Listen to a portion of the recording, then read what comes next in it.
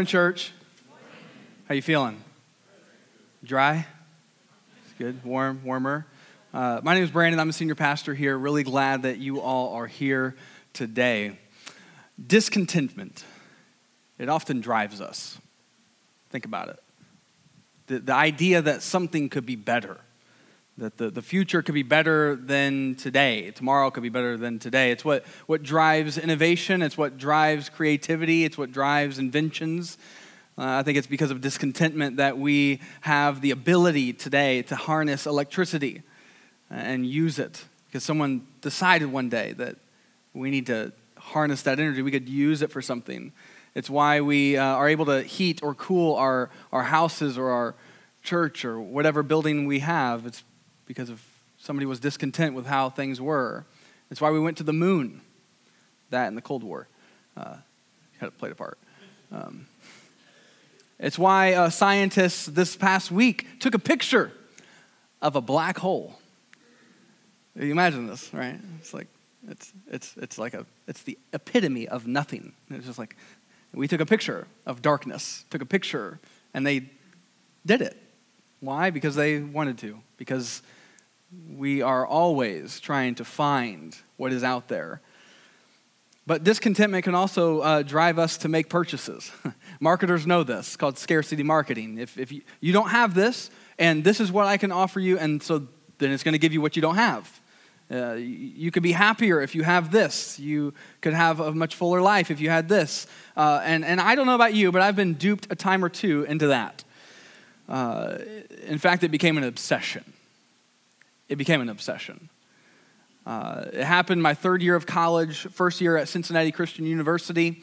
Didn't happen when I was at University of St. Francis. Didn't happen when I was a computer science major at Manchester.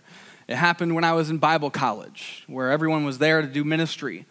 And it started with a glance, and every now and again noticing. I was noticing everyone's MacBook Pros. Those silver, wonderful pieces of equipment that they told me how great they were, and them, sitting there with their nice lit up Apple on the outside of their computer, and I got to the point where I just needed one of those. I needed it. I couldn't afford it, but I needed it. I became a pro in MacBook Pros. I became an Apple fanboy before I ever had one. They're much more secure than PCs. They're faster. They last longer, whatever it is. PC fans, I know you're mad at me. I get it. But I became an Apple fanboy. And here's the thing. I eventually got one.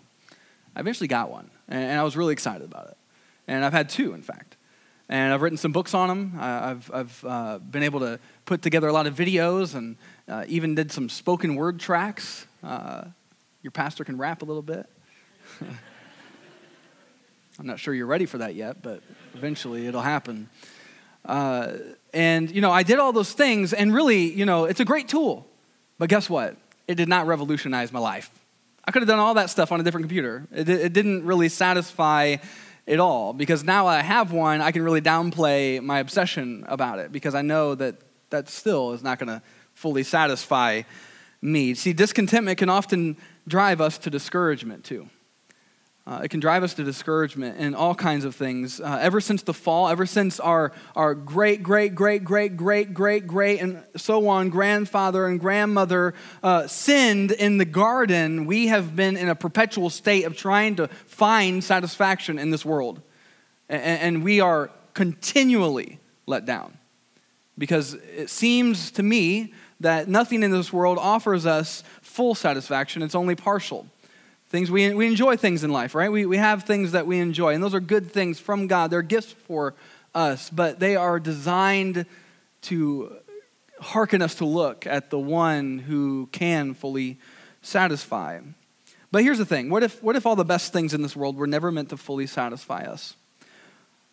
But what if at the same time, what if satisfaction really was possible? What if contentment was possible? Here's the thing about contentment. You know this to be true. I know it to be true. Contentment, it's weird.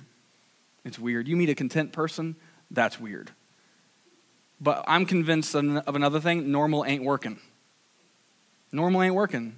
If you have this just desire, this angst inside of you that I got to have something better. I've got to have something more. I got to have this. I got to have that. What is not good enough. What is not good enough. I just keep going. I got to keep going. Something good happens. Yeah, that's fine. I got to go to the next thing. I don't know about you, but that's me. And so here I am. You ever have that angst? That just, I can't grasp it. There's something more out there. Contentment is weird, but normally ain't working. And I think it's possible to find contentment in whatever circumstance we might be in. Whether it's a good time, a bad time, whether it's kind of mediocre or whatever, we can find contentment in whatever circumstances. And so we are wrapping up this series in Philippians. And so if you have a Bible, go ahead and grab that. It's good to dive into God's Word. And so if you have a smartphone, go ahead and jump on the YouVersion app. Some of you asked me this. I do not get paid for those endorsements. I should probably talk to them about this. You guys have even told me I should. So maybe you could put in a good word to them, Philippians chapter 4 is where we'll be, and Paul is driving toward this idea. He's really been driving toward the whole time we've been in this letter, that it's possible to have joy even in the midst of a discouraging world that we live in. And I think he bookends this letter with the subject of contentment.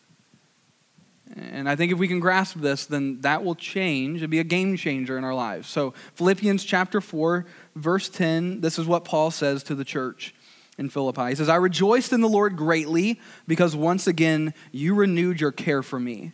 You were, in fact, concerned about me, but lacked the opportunity to show it. I don't say this out of need, for I have learned to be content in whatever circumstances I find myself. I know both how to make do with little, and I know how to make do with a lot. In any and all circumstances, I've learned the secret of being content. There's a secret.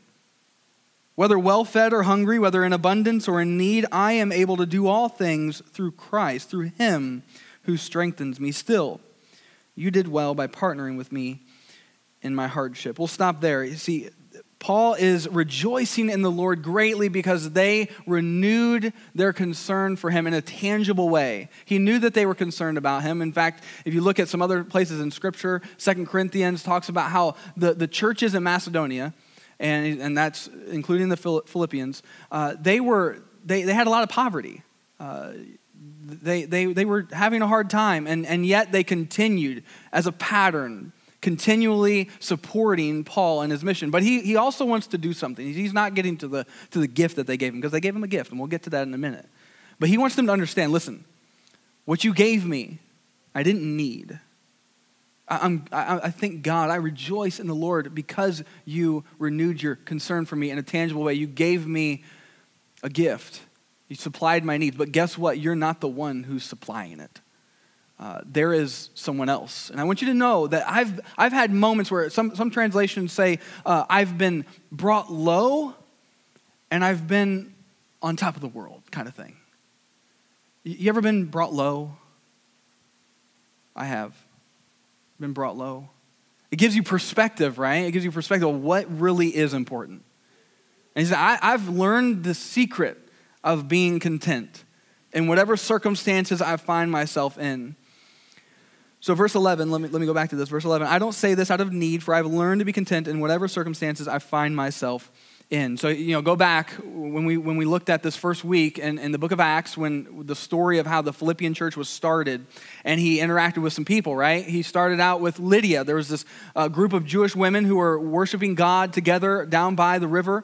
They were not eating government cheese, but they were down by there. Some of you got that. Okay. All right. Mark that one off. Don't use that again. Anyway, so he meets Lydia.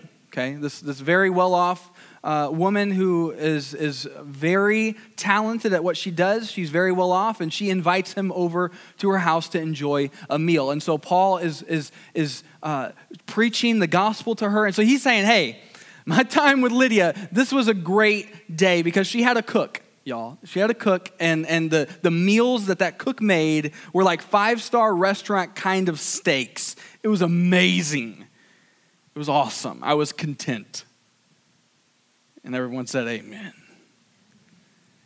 But then I left because God had something else for me to go and do. So I left. I left that. So I can be content there, but then I left, and what did I do? Well, I was walking down the road, and the slave girl was annoying me, and so I looked back, and I realized that she was possessed by a demon, so I released her from the bondage, and then the people who owned her as a slave got mad, and I got beaten in the streets, left bloodied, and then I was taken into prison, y'all, and I was praising God there, bloodied and bruised. I was praising him there. I wasn't like, Jesus, why did you take the wheel and take me here, you know?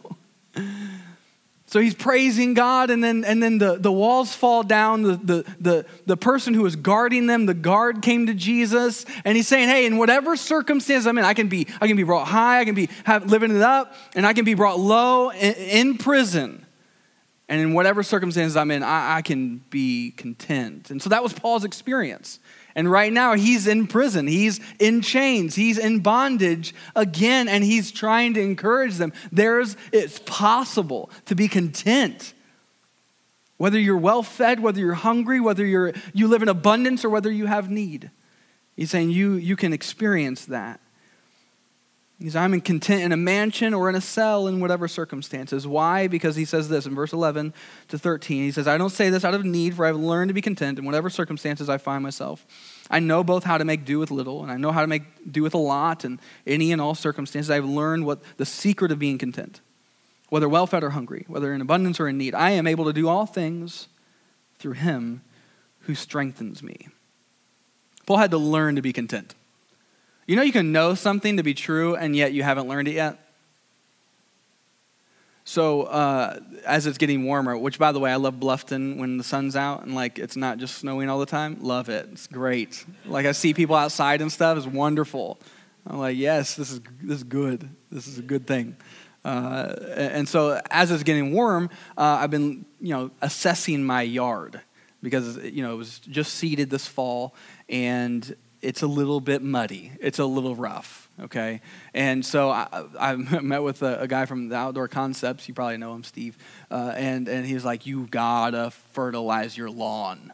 He was like intense about it. I was like, okay, I get it. I'm gonna do it. I got 200 pounds of fertilizer in my garage right now. I was gonna do it today. It ain't happening, It's a little messy out there. But then, like we've got a mulch bed. It's got nothing in it but mulch, right? Like that's the plan anyway. Like eventually I want to make it look nice. Sarah and I were talking about this. I've got like 0.7 acres of land, not a lot of scape, landscape. Get it? Woo. It's a knee slapper. It makes no sense, but you get it. It's all that matters. So I've been, looking at that and walking through it and saying, okay, I got the fertilizer thing, I got the spreader thing, but then I looked at my mulch bed, and we want to make it look pretty, and I've not planted anything. It's just mulch. But then I noticed something. It's growing something. Y'all know what it's growing? It's growing weeds. And my yard is filling up with weeds. It's brand new. I haven't put any weed seeds in there. I haven't done that. And yet, it continues to show up. Charles Spurgeon, he pointed out that discontentment is as natural to man's heart as weeds are to the soil. It's not like you needed to teach your kids how to be discontent, right? Like that came preloaded. It was like installed. You didn't have to download that app, right? So Paul said he had to learn what it meant to be content. He had to learn. Like it's going to take me some work to get my grass looking good. It's going to take me some work to get the mulch bed without weeds and having something good looking in it, right? It takes some work. You might know that Jesus is better, but you may not have learned that. And Paul's saying, I had to learn this. I had to learn that contentment is possible. Not only is discontentment available in abundance, not only does it grow without any attention, but it also chokes up anything good, anything positive, anything godly. So Paul's saying, I learned to be content. He had to learn that truth, one truth, two ways. He had to learn it intellectually, just for us to know it, for him to know it. But he also had to take that beyond the laboratory. Too many of us, like we have our faith, right? And we are in the laboratory. It's good in the lab. It's fine. But we haven't taken it out and tested it when the world crashes in on it, when it squeezes. Paul experienced what it was like to get his faith out of the laboratory. Because, a lot of us know a lot of true things, and we're products of the Enlightenment, where, asserts that if you know a lot of stuff, you're good. Like, as long as you know a lot of stuff, a lot of good things, you'll be fine. You just got to read your Bible a ton, and that's it, and it'll all be good. But how many of us know that it's not just in reading God's word, but it's having God meet you in that and him changing you from the inside out, and then us getting together, right? Scripture talks about all these one another's, love one another, bear one another's burdens, encourage one another, spur one another on to good works. That's when our faith starts to get out of the lab, and we have to test it. And we learn what it's like to love one another. And so Paul's saying he did that. Paul, he knows what it's like to be in abundance or in need. It doesn't matter. He's good. He's content. Why? Because he has Jesus. He's willing to leave it all. What he thought his life was going to look like, what he thought he was going to do, what his dreams were, what his aspirations were, he left it. Earlier in Philippians, you remember, he said, I consider all that as nothing, as worthless. As some translations say dung, which is the more accurate translation. I considered it that in comparison to knowing Jesus Christ, my Lord. So that was his mission, that was his goal, that was what he desired, and his faith came out of the lab. And he said, I have learned the secret of contentment. What's that secret? I am able to do all things through him who strengthens me. All things. I'm able to be content in all situations. I'm able to do all things. I'm able to choose Christ every time. How? Philippians 4:13. You take that out of context, right? You put it on a coffee mug, put it on a shirt. I can do all things through Christ who strengthens me. I was thinking, God, what do you think? NBA? Hooping? Probably not going to happen, right? I'm 5'10", and I'm lying. I'm 5'9", probably. You know what I mean? It's closer to 5'10". It ain't there. I ain't going to the NBA. It ain't happening. I can do all things through Christ who strengthens me. It's in the context of contentment. Isn't that interesting? Maybe a little less inspiring. I can be content. What do you wake up and do? Take the hill for Jesus. I'm going to be content. Content. But that's what he wants for us. Because in Christ who strengthens me, through Christ who strengthens me, Paul he realizes something that we can grasp as change everything. Jesus said he's the bread of life. Paul knew what it was like for the Israelites. He heard these stories of how his people were wandering in the wilderness, and God started to provide to them manna from heaven every single day. They had all their food met because of the hand of God. And Jesus is saying, hey, I am the bread of life. I will supply you what you need. I will strengthen you, and I will satisfy you. The Israelites got sick of the manna. You will not get sick of Jesus. He is renewing every day. He's the light of the world. When we're in dark circumstance, he says, I'm the light of the world. When you are dealing with some kind of difficulty, you can go to Jesus and he'll shine light in the midst of that and get you on the track of seeing what's really happening, that he's working, that he's going somewhere. He's light in dark places. He says, I am the gate. I'm the gate. So many times we are on the wrong side of the gate. We haven't walked through the gate of salvation, the gate of wholeness, the gate of satisfaction. And he's saying, walk through the gate. I'm here. I'm welcoming you. I'm welcoming you into my kingdom. He's the good shepherd, right? He says, I'm the good shepherd. I'm the one who will never leave you. I will take you by still waters. I will make you lie down in green pastures. I don't know about you, but sometimes I need God. God, he'll be like, Brandon, stop. Pick me up as my feet are still moving and he'll lay me down. Anybody else there? You try to do too much stuff. You try to control too much stuff. You try to think that it's all going to happen because you're going to do it. No, he's make you lay down in green pasture. Sit down and lay down and go to sleep. Like, your kids getting your kids down to nap. It's like, please just go to sleep. And that's how I'm doing it. He's like, just sit down. You're like, okay. He takes me through the valley of the shadow of death. He's with me. In the presence of my enemies, he prepares a table before them for me to enjoy. He's the good shepherd. Jesus, he's the resurrection and the life. Friends, I know discontentment can get us every single day, but here's the thing. This is not our home. This is not our home. The struggles we have here, our citizenship is not here. Our struggles, this world is not your home. There is something else being prepared for us to go and enjoy through Jesus. He's preparing a place for us. He is the resurrection and the life.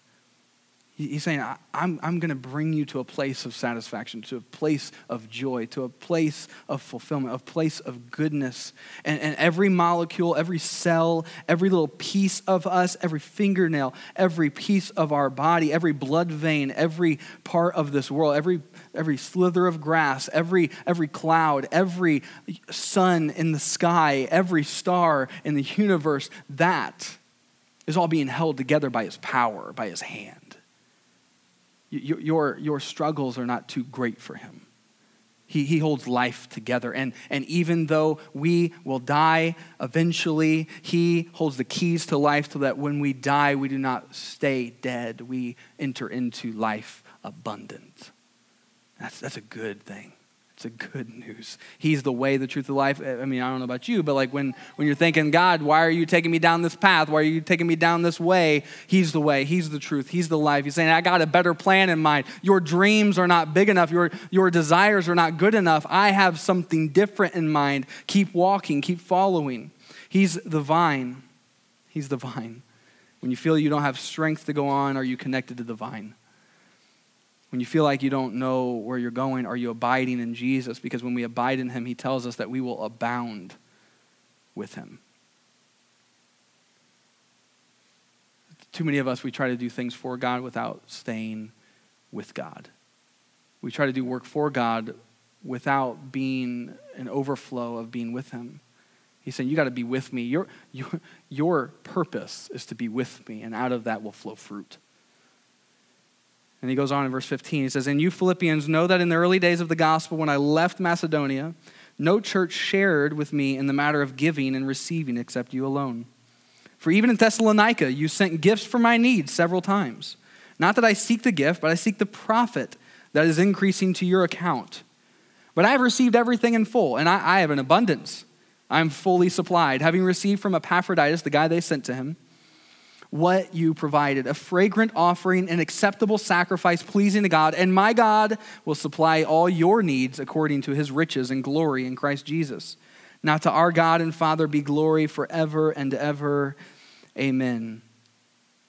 If you go and look at the S&P 500, you go and look at some mutual funds that you want to put your money in to have a good return. If you go and look at all the stocks and the history of how they've been performing and you take all that into account, when you compare that to the investment that you make when you invest in the kingdom of God, it's not even close.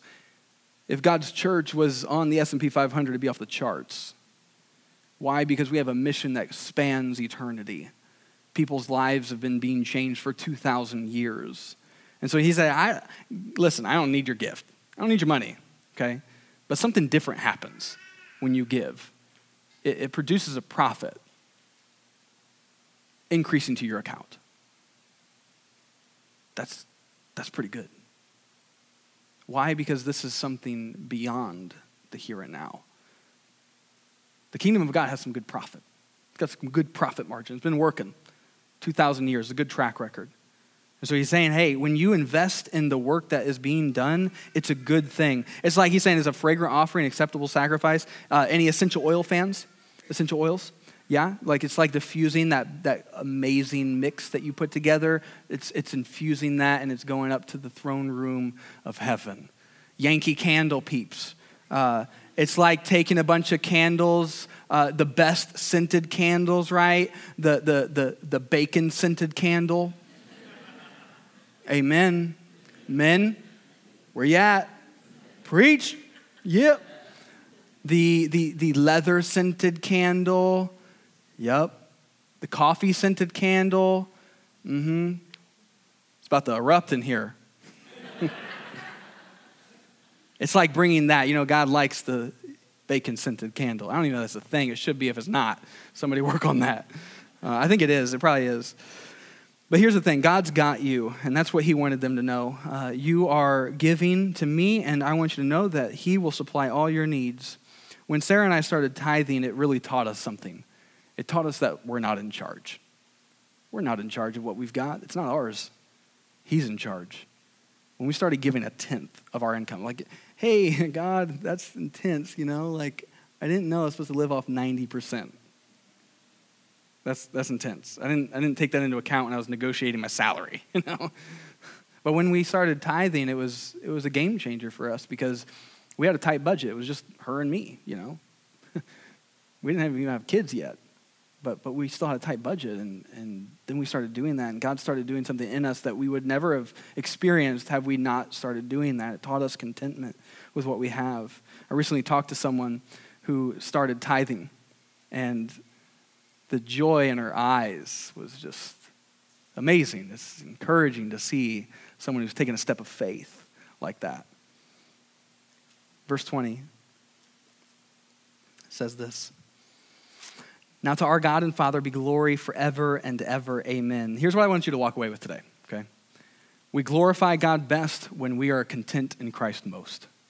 We glorify God best when we are content in Christ most. When your contentment stops and starts with Him, then you're on to something. God, you can have my bank account, you can have my balance sheet, it doesn't matter. You can have whatever it is that I've got. All my assets, you can have it all. I don't know, it's whatever. I'm content in you. I don't need to have any more of that. I've got everything I need because Jesus, I've got you, and I know that you will supply all my needs.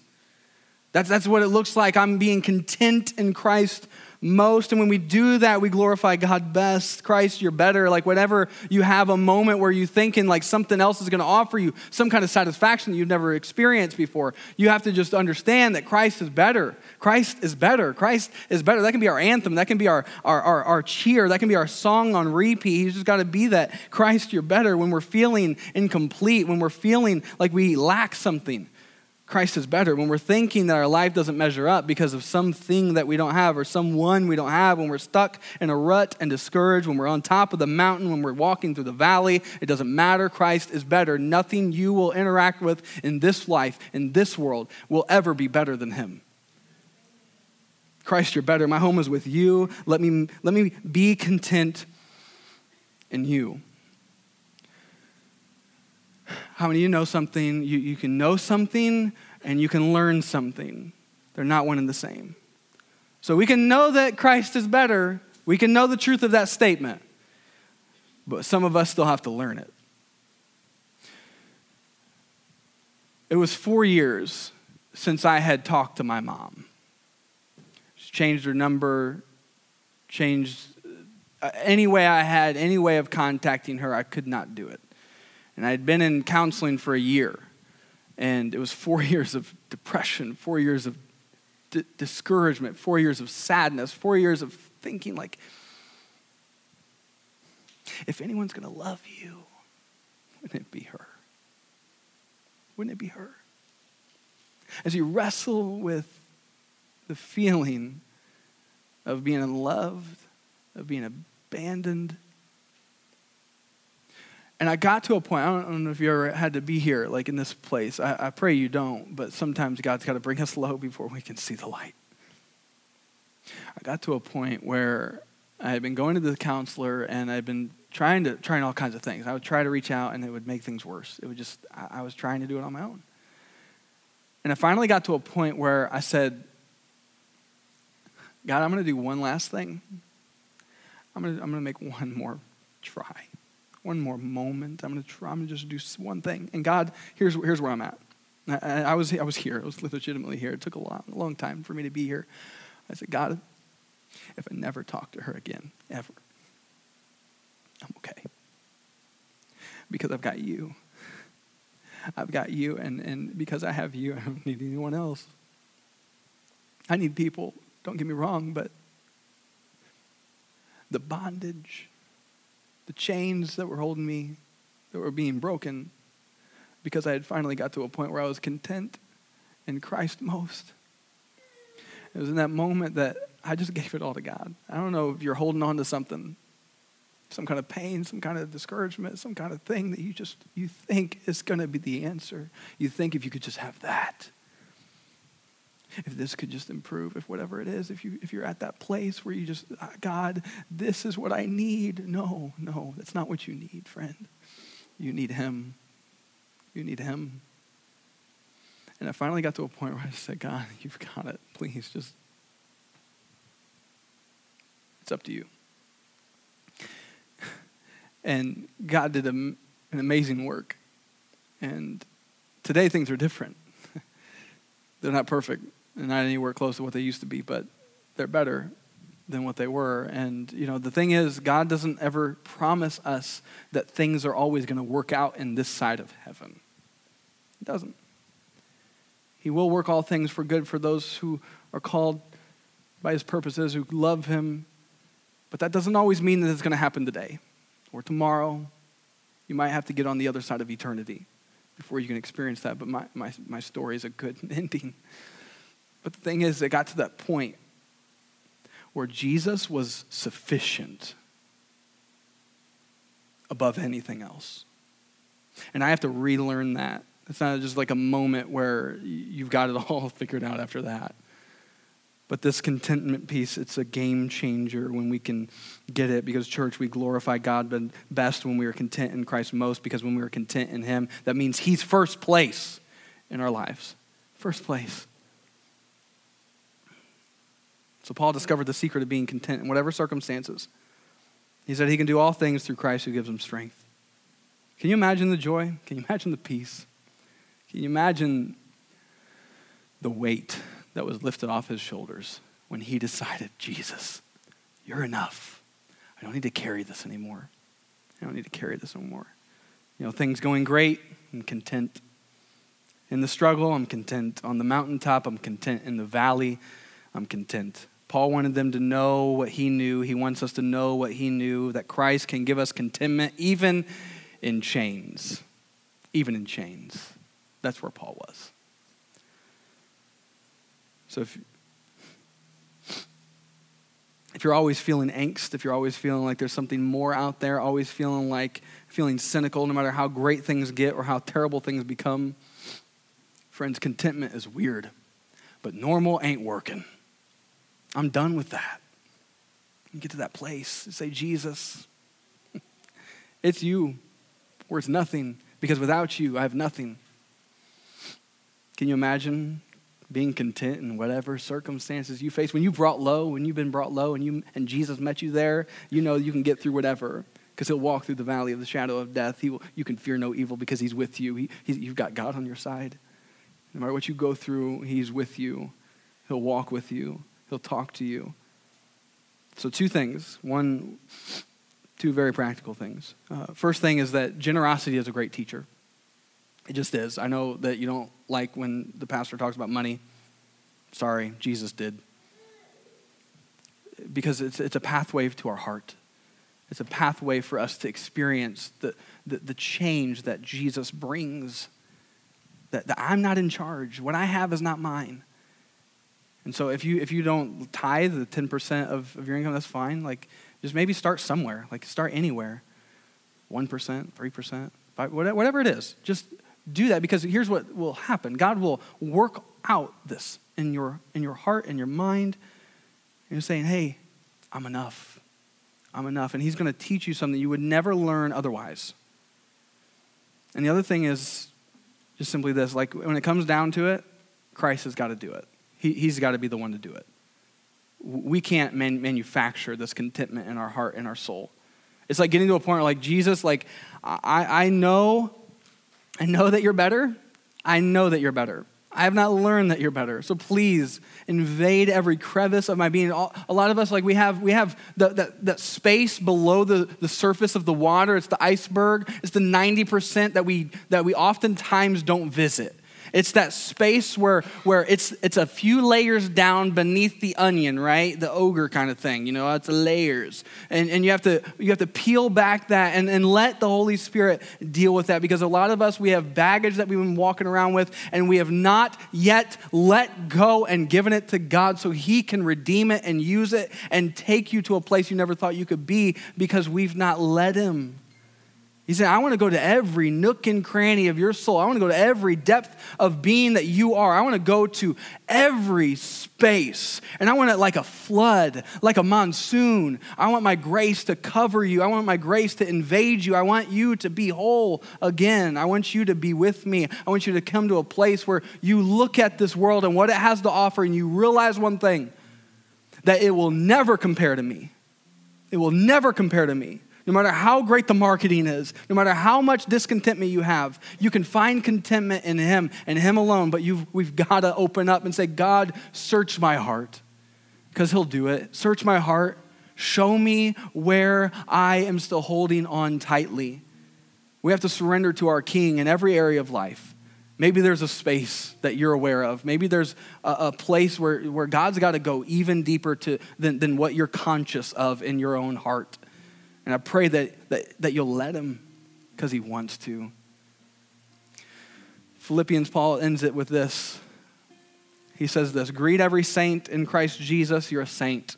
You're a sinner, but you're a saint. He's labeled you Saint Brandon. Oh, yeah. But that's what he says. That's what he says we are. The brothers who are with me send you greetings. All the saints send you greetings, especially those who belong to Caesar's household. The gospel is going to the palace. The grace of the Lord Jesus Christ be with your spirit. Let's pray, Lord.